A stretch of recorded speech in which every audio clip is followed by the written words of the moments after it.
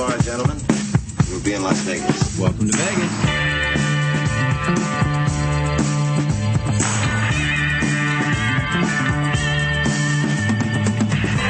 Las Vegas functions on a 24-hour-a-day schedule. The pools, the casino. Big volcano out in front. That's the Eiffel Tower. Bellagio. Riviera. The Mirage. Flamingo. Sahara. The MGM Grand. This isn't the real Caesar's Palace, is it? I want to gamble. They always put the machines that pay off the most right in the front. Good luck. The Strip is just the most amazing stretch of road, I think, probably anywhere in the world. Kicking ass in Vegas. Vegas, baby. Vegas, baby. Welcome to Las Vegas. Once again, every time we get to record a vintage segment, it's kind of it really is a treat. It's an event, really. I mean, We have to set aside special time together. We take it very seriously. It's not like a regular show where we're just trying to make each other laugh. We have serious information that we want to share with people, and we want to do it in a very serious way. Yeah, the people and events that we cover in the Vintage Vegas segment, I think we need to address with a different level of respect. Certainly sums up the reason for our approach. Well, and once again, this is, you helped to inspire this as the birth of the entire 360 Vegas podcast concept. So it means a whole lot to me, and so does this week's character. Character, I think, would be an understatement. Right. A huge icon in not only in Vegas history, but in the history of pop culture. Absolutely. So this week, we're going to talk to you about Elvis Presley in Vegas.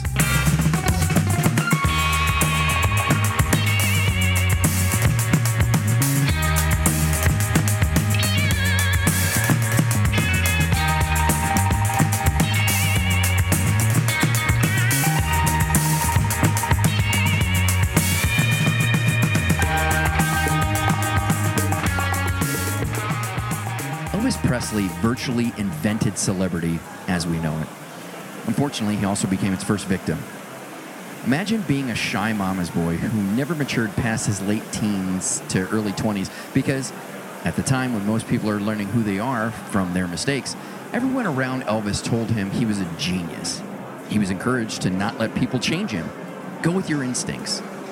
Elvis Presley not only became Las Vegas' biggest draw, but changed the face of music and pop culture forever. Unfortunately, his memory has become bastardized by the myriad of performers who impersonate his talent during the darkest time of his life. While most don't do this with malicious intent, Fat Elvis has become a common caricature in Vegas, representing one of the most amazing, iconic performers of all time. Elvis Presley exploded into the national conscious in 1956 and rapidly became the most popular musician in history. However, in the midst of all that success, the first time he performed in Las Vegas at the New Frontier, it was very poorly received. Many blame this primarily on the middle-aged, conservative hotel guests in the audience, hardly Presley's core fan base. The 56 Vegas booking was kind of a rushed-together affair, so much that it wasn't widely reported in trade papers like it would normally be with a rising star of Elvis's caliber. Elvis was booked as the closer for the first 2 weeks of the 4-week Freddie Martin Orchestra engagement. The performances would be held in the New Frontier's 1,000-seat Venus Room. To advertise the upcoming performances, the property set up a 24-foot-tall Elvis Presley cutout, the same picture used on Elvis' first album, in front of the hotel beside the casino entrance. Just below comedian Shecky Green, the marquee advertised extra added attraction, Elvis Presley. Print ads advertised him as the atomic-powered singer. Elvis came out noticeably nervous in the first performance of the residency. He stammered to thank Freddie Martin for the introduction and joked that their opening song was Heartburn Motel, which received virtually no reaction from the crowd. The band would later say the performance was the first time they had been able to hear themselves play and realize how out of tune they were. The New Frontier's Vice President T.W. Richardson was in the audience and was very excited to have Elvis performing at his resort. He had been a big fan since hearing Elvis perform in his hometown of Biloxi. Wanting to share Elvis with some of his friends, he invited many to attend the first show. When Elvis and the boys finally started playing, some of his guests remarked, "What is all this yelling and screaming? I can't take this. Let's go to the tables and gamble." After their first performance, they stopped being the closers. Despite a crowd that clearly didn't find Elvis to their liking, he never stopped trying to win them over. and the entire residency wasn't a flop. Realizing that the stereotypical Vegas audience was not Elvis' demographic, the New Frontier scheduled a teenage matinee with proceeds going towards lights for a youth baseball park. The response was absolute bedlam. The theater was jam-packed and surrounded by those who couldn't make it in for the performance but still wanted to hear their idol perform. As was common at the time, at some point during the performance, the crowd swarmed the stage and tore the shirt off of Elvis, then ravaged it to pieces. The capture of as little as a button from the shirt elicited squeals of joy. Overall, Elvis would go on to describe the less than successful residency in Vegas as 28 12-minute shows, 2 per night, over 14 days. The rest of the time was spent doing whatever they wanted to, which would equate to hours of riding the Dodgem cars at the local amusement park, hanging out by the pool, chasing girls, watching movies, and Vegas shows, and staying up all night. But for all the time he spent in Vegas during this residency, he didn't drink and didn't gamble. Elvis just said neither appealed to him. Elvis's mom was a big fan of Liberace, so he made it a point to get an autograph for her when they met for the first time in Vegas. This meeting produced a famous picture of the two stars switching the instruments they are most well known for and feigning a jam session. Elvis was a big fan of the lounge act, the Bellboys, at the Sands. He especially liked their closing number, Hound Dog, a minor hit for them the previous year. Elvis was already familiar with the Big Mama Thornton song, but didn't become interested in adding it to their set list until seeing the Bellboys perform it. Elvis decided he wanted to incorporate it into his show, but out of respect for the Bellboys, not while they were performing in Vegas. Guitarist Scotty Moore would later admit that they stole it right from him. In the end, the boys and even the Colonel would consider the residency to be a valuable learning experience for them. It was largely considered to be the one misstep in Elvis' career, a reminder that they still needed to work hard to keep climbing to the top. In perspective, by the end of the Vegas residency, Heartbreak Hotel was #1 on the charts. I Want You, I Need You, I Love You was released to advance sales of 300,000, and RCA Victor reported that Elvis records accounted for half of their pop sales. The final Vegas performance in 1956 was recorded and bootlegged by a member of the audience. 25 years later, RCA would release it. Las Vegas would become Elvis's favorite place to vacation because it never went to sleep, just like him. Just before the release of his first movie, Love Me Tender, Elvis was feeling nervous. So he took the Colonel's advice and went on vacation to Vegas. While Elvis was still a celebrity in Las Vegas, he was a celebrity among celebrities. Of course, his comings and goings were reported on, but from a distance, which suited Elvis just fine. While Elvis's use of prescription drugs, specifically uppers and downers, can be traced back to his time in the military, and then in an attempt to keep up with his constantly busy schedule, Vegas was a place where they were used to squeeze a little extra fun out of life. However, over time, the excessive use of uppers required downers to get some sleep, which then required uppers to get past the grogginess of the downers. Elvis and crew went to Vegas a lot after the war, before, during, and after many of the filming of his movies, usually staying at the Sahara because the Colonel was friends with the owner Milton Perrell. Rather than go home to Graceland after he finished filming Kid Galahad in '61, he decided to stay in Vegas for Christmas and New Year's.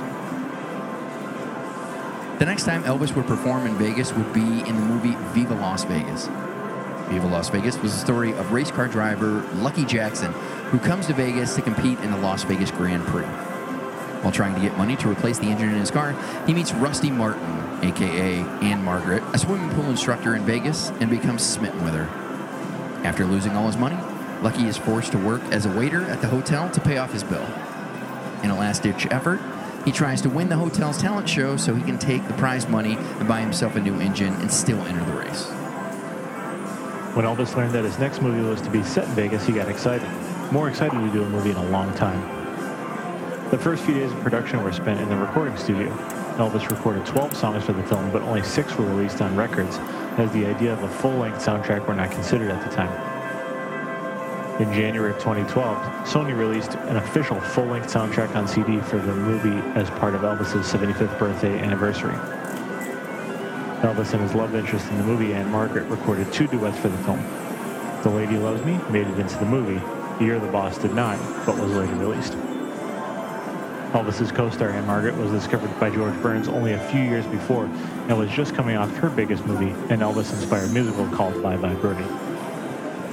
Filming began July 15, 1963, with an opening date scheduled for June 17, 1964. The filming of the song Viva Las Vegas, which he performs at the talent show, was performed in one single unedited shot, the only known example of that technique being used in Elvis' movie career.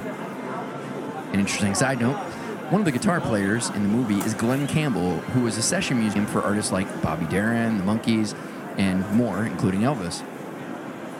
Campbell would go on to have a successful solo career, probably best known for his hit, Rhinestone Cowboy.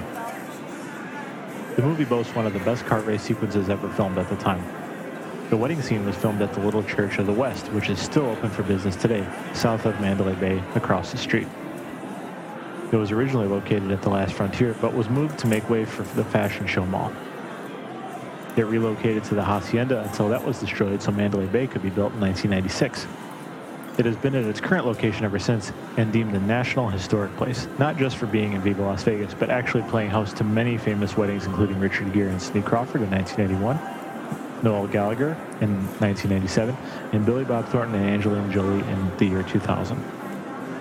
The wedding scene in the film sparked tabloid journalists to report that Elvis and Anne Margaret actually got married, but this was never the case.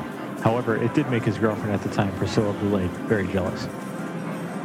Some believe Viva Las Vegas to be some of Elvis' best acting work, as well as his best movie. The opening sequence has possibly the best collection of aerial footage of Old Vegas ever filmed. In this movie, the songs actually help to tell the story and develop the character, and not just take advantage of Elvis' talents and selling power. Unlike most Elvis movies, he shared the spotlight with his co-star. For the first time, he was performing with a talent of similar skills. In fact, many referred to Anne Margaret as the female Elvis. Some even argue that Anne Margaret steals the movie with her dancing, so much that the director was accused of showing too much of Anne Margaret's body and shaking lady parts that it bordered on tasteless. During the filming of the movie, it's reported that Elvis's manager, Colonel Tom Parker, and the director fought repeatedly over many things. The reoccurring argument was the amount of screen time Anne Margaret received during the dance numbers. The issue revolved around a member of the film crew who used to date. We hope you've enjoyed this premium content preview. For access to the rest of this episode, as well as all the premium content we offer, go to patreon.com/360vegas. A monthly subscription will give you access to the enhanced version of the podcast, often with bonus content, exclusive podcasts like 360 Vintage Vegas, 360 Origins, 360 Vegas Movies, insider information on all things 360 Vegas, 360 Vegas Vacation, and early access to everything. To subscribe, simply go to patreon.com/360vegas. That's PATREON. Or you can find a link to Patreon on our blog, 360vegaspodcast.com.